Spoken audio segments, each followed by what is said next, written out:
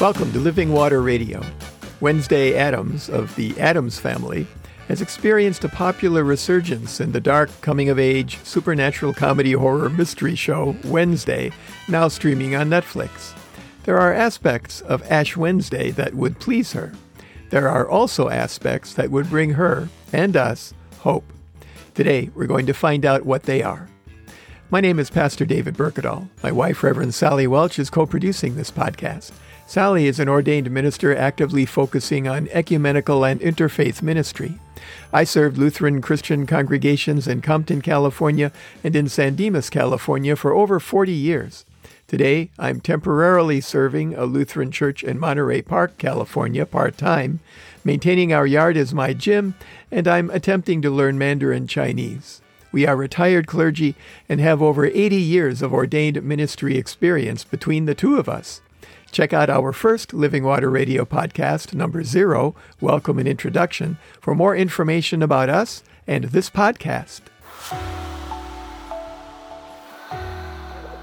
Some of us might remember the TV show The Addams Family that ran from 1964 to 1977. It was based on cartoons in the New Yorker magazine and has had many reboots. Netflix is currently streaming a very popular show based on the daughter in that family called Wednesday. Today is Ash Wednesday. I imagine that Ash Wednesday might be attractive to Wednesday Addams for its, ashes, its consideration of death, and its repudiation of hypocrisy. The gospel reading is from the words of Jesus to the crowds in the Sermon on the Mount in Matthew 6, 1-6 and 16-21. Beware of practicing your piety before others in order to be seen by them, for then you have no reward from your Father in heaven. So, whenever you give alms, do not sound a trumpet before you as the hypocrites do in the synagogues and in the streets, so that they may be praised by others. Truly, I tell you, they have received their reward.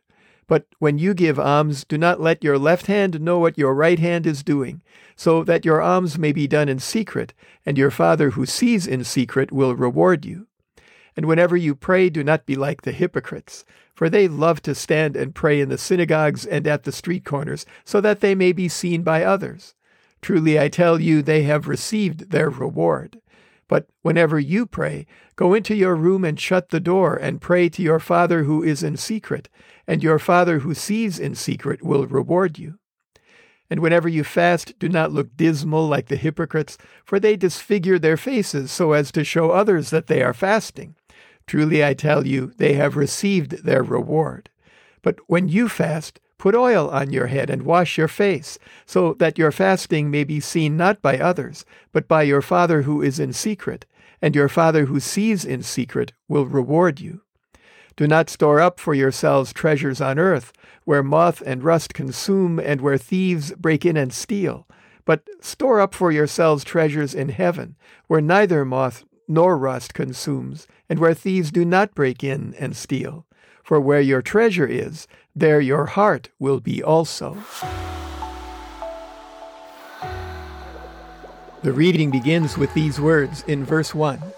Beware of practicing your piety before others in order to be seen by them, for then you have no reward from your Father in heaven. Jesus then warns against giving alms, money given to the poor after your offerings, to make yourself look good, and against praying in public to make yourself look good, and against making a suffering face when you fast for religious reasons in order to make yourself look good. He warns against trusting in your accumulated wealth, but instead advocates for giving it away to send it to heaven so that your heart might be in the right place. We read and hear these things, and then we put ashes right on our foreheads on Ash Wednesday and wear them in front of each other. Now, most of us will be going straight home after an evening service, but some of us will get our ashes earlier in the day and wear them everywhere we go. Either way, we wear them in front of each other, right after we have heard Jesus say, Beware of practicing your piety before others in order to be seen by them, for then you have no reward from your Father in heaven. But wait a minute, let's look a little closer at those verses. Each one of Jesus' warnings is not about our actions, but about our motivation for those actions, not about our whats, but about the whys behind them. When we act in order to be seen by them, or so that they may be praised by others, or so that they may be seen by others, or so as to show others, we are acting to serve ourselves. Is it wrong to give money, or pray, or deny ourselves, or even to accumulate wealth? Yes, when we do it for ourselves and not to glorify God. We are spiritually poor when we are not materially rich toward others. You may have seen in the news reports about the spy balloon sent to float over our country by the Chinese government a couple of weeks ago. I saw many responses online.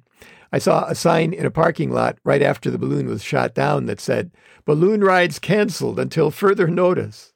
I saw a meme that showed a flying cow balloon being sent aloft with the text, "Wisconsin has just launched its spy balloon over Minnesota." A picture of the Goodyear blimp showed the message, "Don't shoot." And I saw a photo from inside a car that said, "I followed the spy balloon for 2 hours until I realized that it was just bird poop on my windshield." We can't always tell what a thing is by looking at it. Seeing is not always believing, but sometimes believing is a way of seeing. And sometimes believing is the only way to see what is real. Appearances are not what the Christian life is about. Faith is what the Christian life is about. Lent starts today. Lent is the 40 days between Ash Wednesday and Easter, excluding Sundays, which are like little Easters. Lent is a season to reflect on living the Christian life and in turning that reflection into action. What we learn in Lent is that the Christian life does not consist in acting in the right way. That would just be living under the religious law. The gospel, the good news of Jesus Christ, is that we are set free from the law to live in response to the love that God shows us in the death of Jesus Christ, who was fully God and fully human being on the cross. The paradox of the Christian life is that we truly keep the law when it defines who we are, not in what we do. When we live as a new creation, motivation is everything. Jesus even warns us not to store up for yourselves treasures on earth. Why? Isn't that the responsible thing to do? Jesus warns against accumulating wealth because we tend to put it at the center of our lives and put our trust in it and not in God.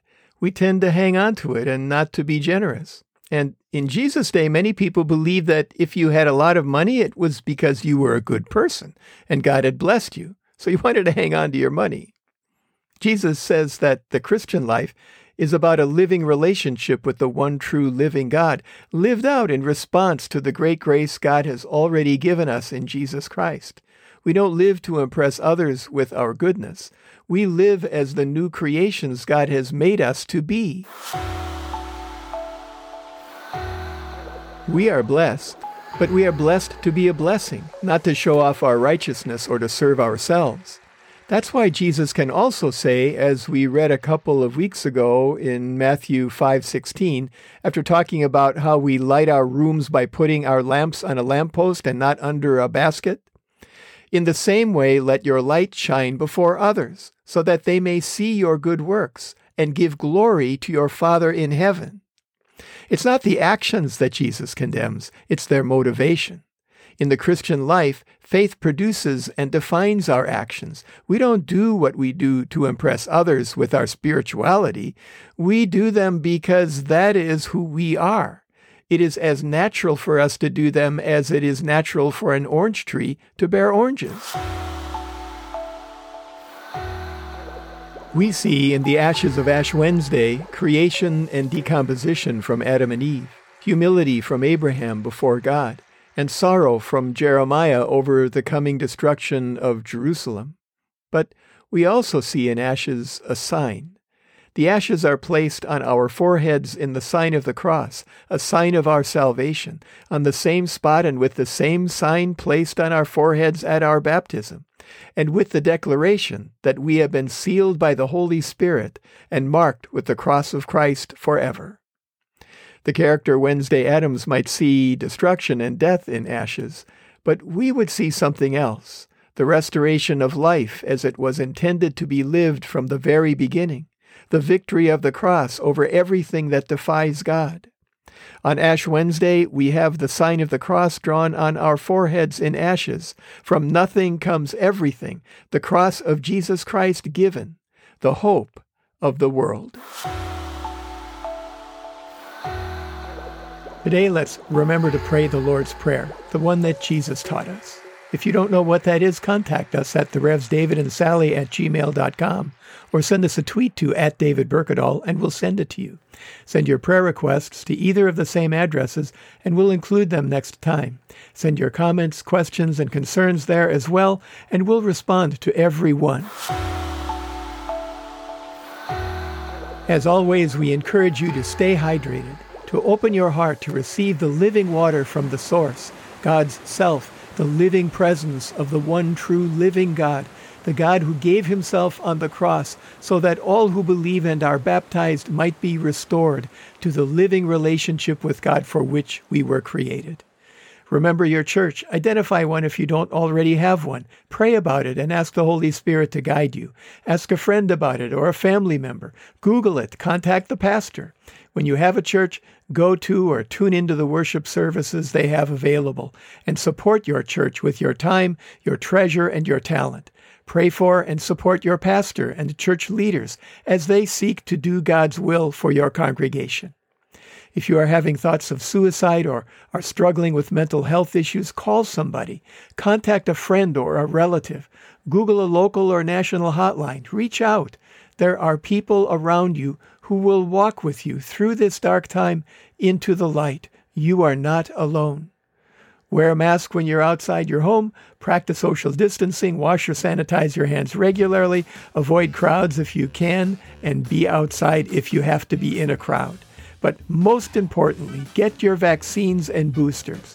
It's the one thing you can do to literally save lives and get us back on track. Be kind to everyone you come into contact with. Everyone you meet today struggles in some way. Be a helper and encourager. Thank you for listening to Living Water Radio.